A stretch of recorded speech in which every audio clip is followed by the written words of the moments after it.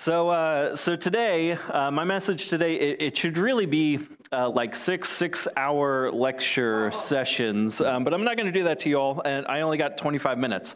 So I'm going to try to cram as much as I possibly can in here so that it still kind of makes sense a little bit. Today, we start a new message series called True or False, and it's based on some of the things that Christians sometimes say, or that you've heard other Christians say. Some of these things that we just blurt out because we've just kind of memorized them, but we haven't allowed them to roll around in our minds and really evaluate them. They're sort of half true. There might be some biblical foundation to it. It sounds right. It sounds good, but it's either taken out of context from the Bible or it's paraphrased so much that it doesn't actually say what the Bible actually says. It seems true. It seems right, but when you begin to dig around in it, you realize that, well, it's not entirely true.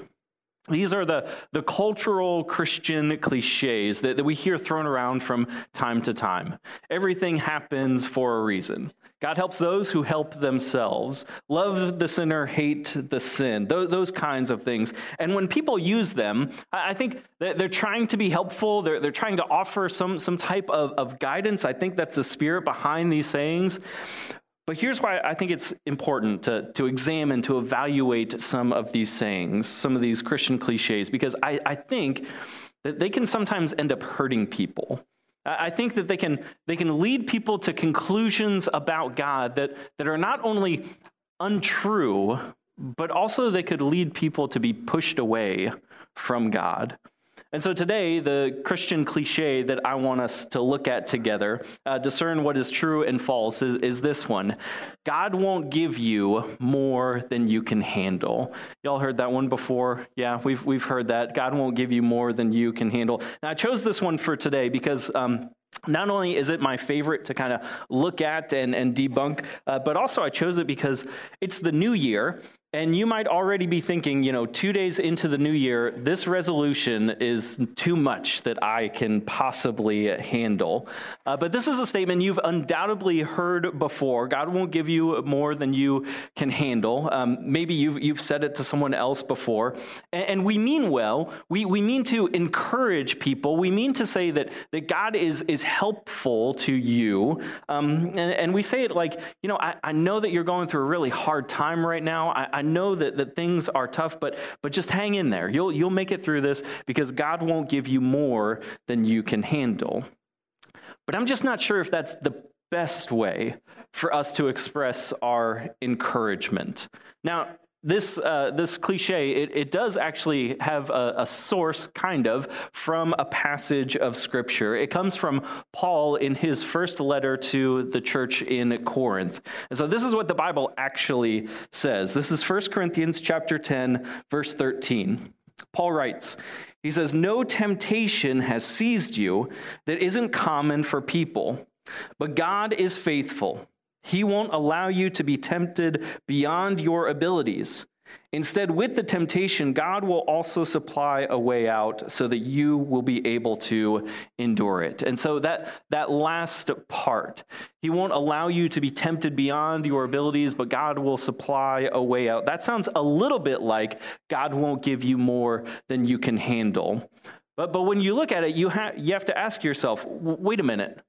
Those two things don't exactly match up. This passage that Paul is writing about, it's a passage that deals with temptation, not the difficult things that come your way in life.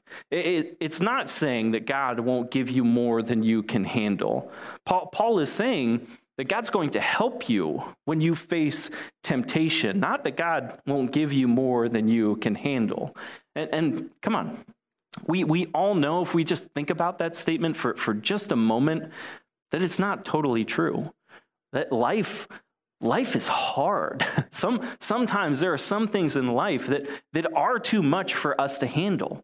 That's why we have counselors and therapists and doctors and pastors, that there are some things in life that are just too hard for us to handle. And I want to talk about that more in just a minute. But before we get to that, just a little bit of background for this passage that Paul is writing in. So this is what Paul says in the Bible, not what your Aunt Paula says on Facebook, okay? Paul is writing to a group of Christians in a church in Corinth. And Corinth was a really large, for its day and age, it was a really large port city. So it was a very busy place, and it was very heavily influenced by the pagan religion. So there's pagan temples, and along with that was pagan prostitutes and pagan food and pagan rituals and all of these things. And so Paul planted a church right in the center of Corinth in this very busy place. And so the people of this church, they're newly converts to Christianity.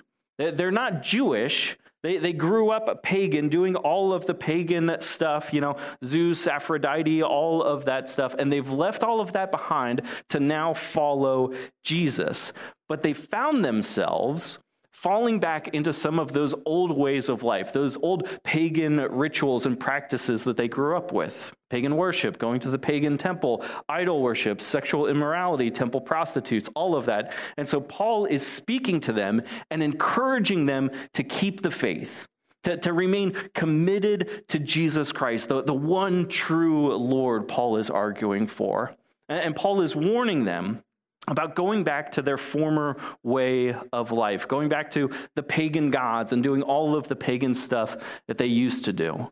And so if you read the rest of this passage, the paragraph that kind of precedes it, Paul actually brings up the ancient Israelites and their history to say, look, this isn't new for you, that God's people have been wrestling with temptation since the very beginning. And so this is what Paul writes in the beginning of chapter 10 of 1 Corinthians. Paul says, brothers and sisters, I want you to be sure of the fact that our ancestors were all under the cloud and they all went through the sea. He's talking about the Red Sea. Moses splits the Red Sea. They walk through it, right? Okay, all were baptized into Moses in the cloud and in the sea.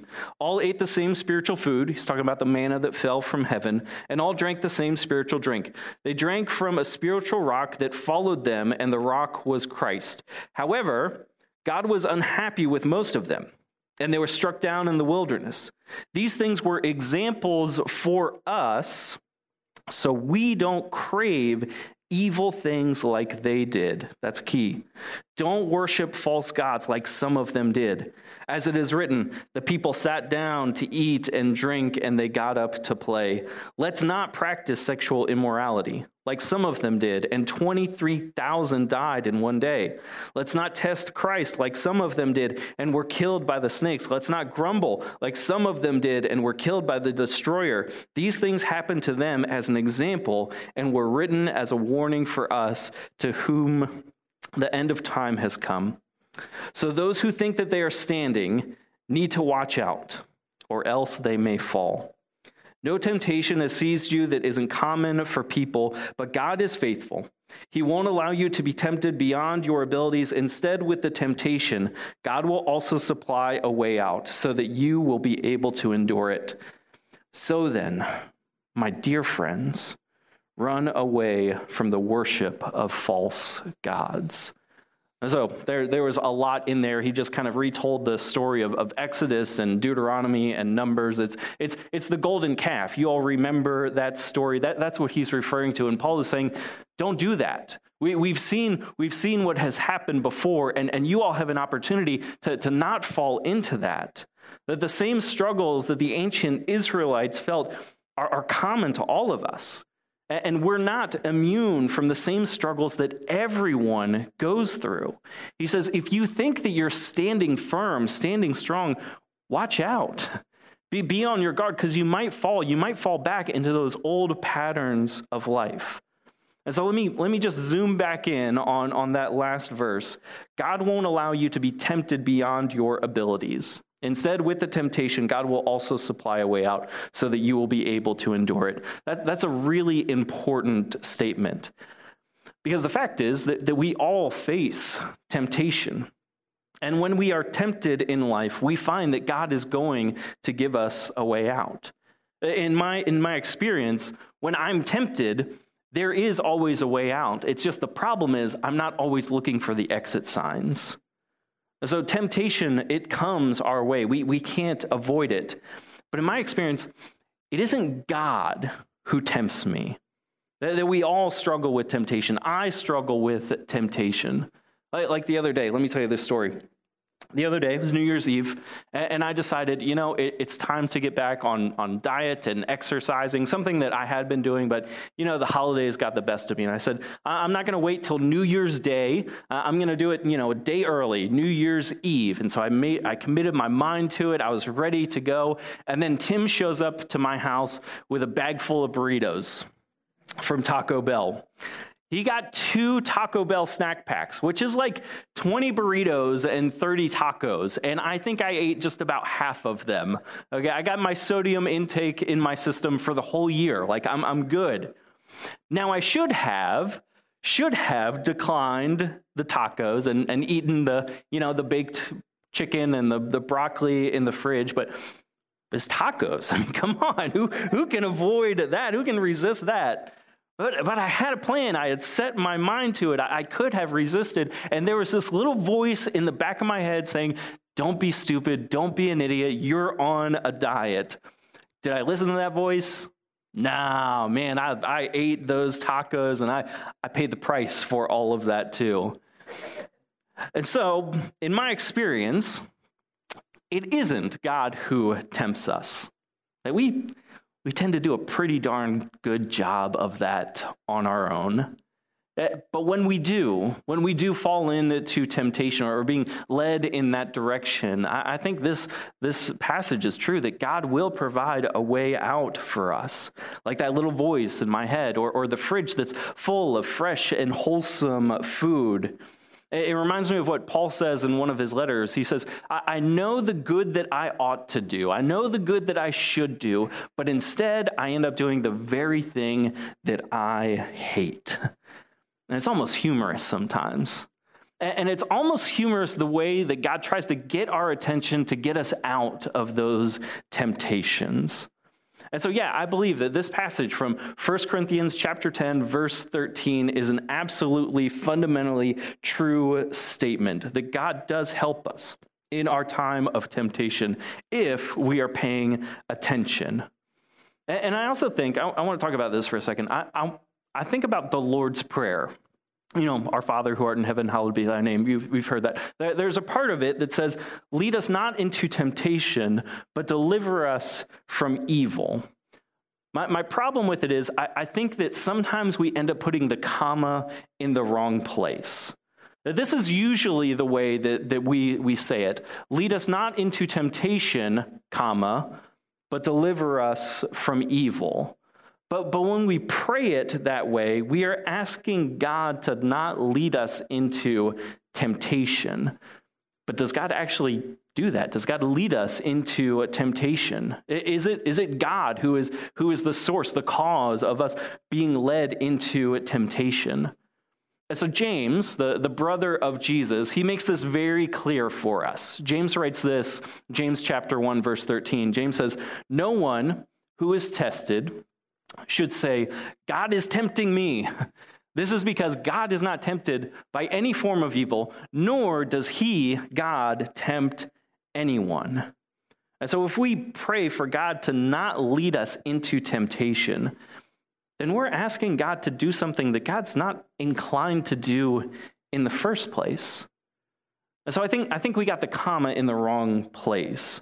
I don't think it's lead us not into temptation, comma, but deliver us from evil. Instead, I think it's this. I think it's lead us, comma, not into temptation, but deliver us from evil. It's slight there, but did you catch it? Because there is a difference. Lead us. That's the first thing. Just let's pause there. Lead us. God, won't you lead us? Because oftentimes I do a fine job of leading myself right into my own temptations, right into my own evil situations. I find myself leading myself right into that bag of burritos. I'm always going to lead myself into temptation, but God, won't you lead me? Not as I lead myself, But God, won't you lead me into your ways that are not full of temptation and they don't end in evil. But God, won't you lead me in your way? Not in the way that I want to go. Lord, lead us. Not the way that we lead ourselves, but would you lead us instead? That's the prayer that I need to pray every day. And so here's the thing. What Paul is saying in 1 Corinthians is that you don't have to give into temptation. There is a way out. God will make a way out if you're looking for the exit signs. The devil didn't make you do it. Resistance isn't futile. What it's not saying, though, it's not saying that God won't give you more than you can handle. So let's talk about that cliche for just a moment. God won't give you more than you can handle. We try to offer it as an encouraging statement. Hey, I know you're going through a hard time. Things are really difficult right now, but you can do it because God won't give you more than you can handle. We mean well, and we mean to say that God is helpful and God will help you.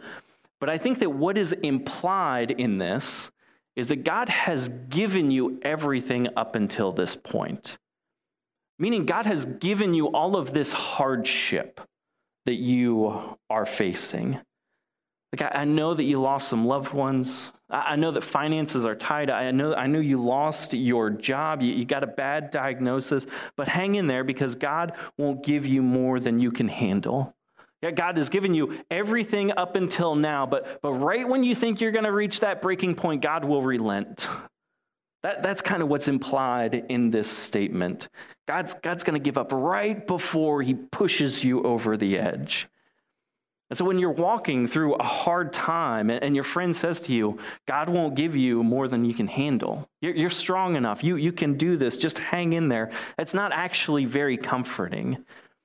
And also, it's not a very good picture of God that we end up painting. So just think about the first part of that cliche. God won't give.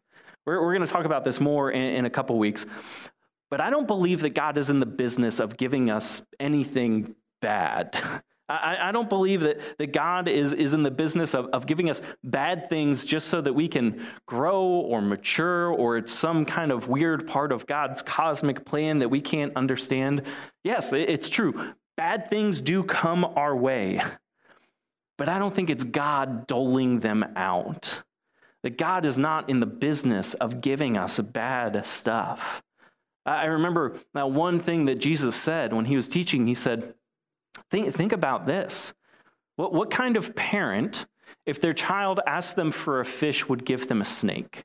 Or if their child asked them for bread, would give them a stone? Jesus says, no one would do that. And in the same way, but even better, your heavenly Father won't give you bad stuff. God won't give you anything bad. So hear me say this. God did not give your friend cancer. God did not cause your spouse to die abruptly. God didn't plant that IED for that soldier to lose his legs. I could go on and on and on. I think instead what we find is the dominant message of Scripture is that life is just really hard sometimes, and you can't handle it by yourself, which is exactly why you need God. Isn't that kind of the message of the Bible? Life is hard. You can't do it on your own, which is why you need God. Isn't that the message of the cross? That we tried to handle sin on our own. We found out that we couldn't, so God gave us Jesus. It's why we need God. It's why we need community. It's why we need each other. It's why we need church, that you can't handle life alone because you were never meant to. And so here's what I want us to do. I want us to cross out, to just scrub from our vocabulary that saying, God won't give you more than you can handle. I know that it means well and all of that, but just do away with it. And instead, here's what I think is a better one. It's pretty much the same words. It's just rephrased and put in a little bit of a different order. Instead, what I want you to say is, God will help you handle all that you have been given. Can we just say that together? God will help you handle all that you've been given. That's a very different thing. It doesn't imply that God gave you all of this stuff, or that God is going to push you right to the threshold of your breaking point before finally relenting. No, instead, and it names reality, you're going to go through some stuff, and you can't handle it on your own. But guess what? God is with you. And so cast all of your cares, all of your worries, all of your anxieties upon God who does care for you. You know, as your pastor for the last, 5.5 years or so, I've walked with some of you through just some really hard times. Walked with some of you through just hell on earth, or just reliving that hell on earth. And sometimes I've personally wondered, are they going to make it through this? And sometimes my prayer for you has been, God, just help them hold on. Just help them hold on. Just give them strength enough for today, for this moment. And what I've learned as your pastor and walking with you all through some of these things, I've learned that you can make it through this, that you can survive, but you cannot do it on your own. You just can't. And so you trust in God. You trust that God is. You trust that God is with you, that God is as near to you as the breath upon your lips. You trust that God can wring out some good from so much bad, and that somehow God is going to bring you out of this dark place, that one day the light will outshine the darkness. That the worst thing does not have to be the last thing is written about your story. And I've seen this as I've seen people walk through hell on earth. It makes me think of what Paul says in another one of his letters. Romans chapter 8, Paul asks this question. He says, who or what? Who will separate us from Christ's love? Will we be separated by trouble or distress or harassment or famine or nakedness or danger or sword? Paul goes on, he says, no. No, absolutely not. A resounding no. In all of these things, we are more than conquerors through Jesus Christ, who gives us the victory. And that truth is what sustained Paul as he sat in a jail cell writing this, awaiting his execution. It's what sustains us in our daily lives. That God does not lead you in it, but God can certainly lead you out of it. That when you're walking through a hard time, know it's okay to finally admit, I can't handle this. I can't handle this. You can admit that because you're right, you can't. Not on your own. Even if it's not anything big or bad, it's just the stress of everyday daily life, of work and family and home and all the things that you got to do and keep up with. And you might find yourself saying, I can't handle this. You're right. You can't handle it on your own because you were never meant to. God didn't create us that way. God created us for a relationship, to have a relationship with God and a relationship with one another. So here's my New Year's resolution for all of you. I hope that you'll adopt this New Year's resolution as your own. The New Year's resolution is this: resolve to not go through this year alone. Resolve to not go through this year alone, especially in the last 2 years and all that we have been through. For your sake, resolve to not go through this year alone. Life is hard. And life, not God, sometimes does give you more than you can handle. But you don't have to go through it alone. God is with you. God will provide a way out. And oftentimes that way out is one another sitting right next to you. God will surround you, and God will surround you with those who love you and care for you and will support you and encourage you in the right way. And so what we shouldn't say as Christians, we shouldn't say, God won't give you more than you can handle. What we can say as followers of Jesus, what we can say with confidence and certainty is that God will help you handle all that you have been given. And so I want to close with just the beginning of this prayer from Psalm 46. And just listen to this. Psalmist writes, he says, God is our refuge and strength, a help always near in times of great trouble. That's why we won't be afraid when the world falls apart. And so, God, thank you that you are our refuge. You are that hiding place, that safe place. When everything seems to be too much, God, you are there to take us under your wing and your care. But God, you are also our strength. Even in our weakness, Lord, that's when we know that we are strong. Not because of you, but because we have come, not because of ourselves, but because we have come to you, the source of our strength. And so God, for any of us who might be struggling, might be going through a hard time, Lord, remind us of your truth, that you have come to help us. You have come to help us handle all that we have been given. You are the giver of every good gift. God, we thank you that you have given us to each other. And above all, we thank you that you have given us your Son, Jesus.